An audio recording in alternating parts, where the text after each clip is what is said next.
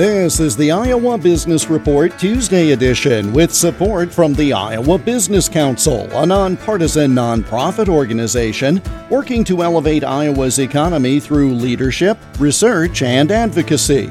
More at iowabusinesscouncil.org.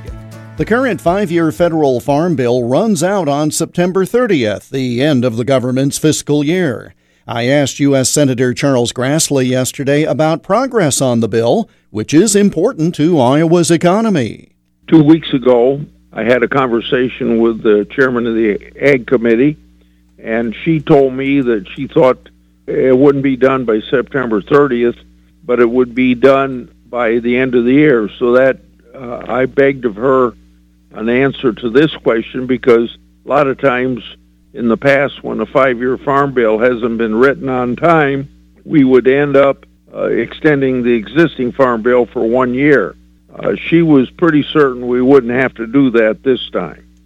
There could be a 3-month gap, but remember, the basic safety net of farmers, which is what we call the preference pricing, which sets a minimum price for corn, soybeans, peanuts, rice, cotton, and a few other commodities.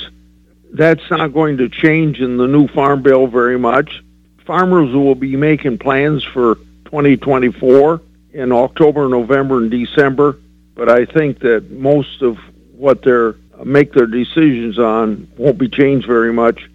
The Iowa Business Report is presented with support from the Iowa Business Council. Learn more and get details on their most recent quarterly member survey at iowabusinesscouncil.org. I'm Jeff Stein for the Iowa Business Report.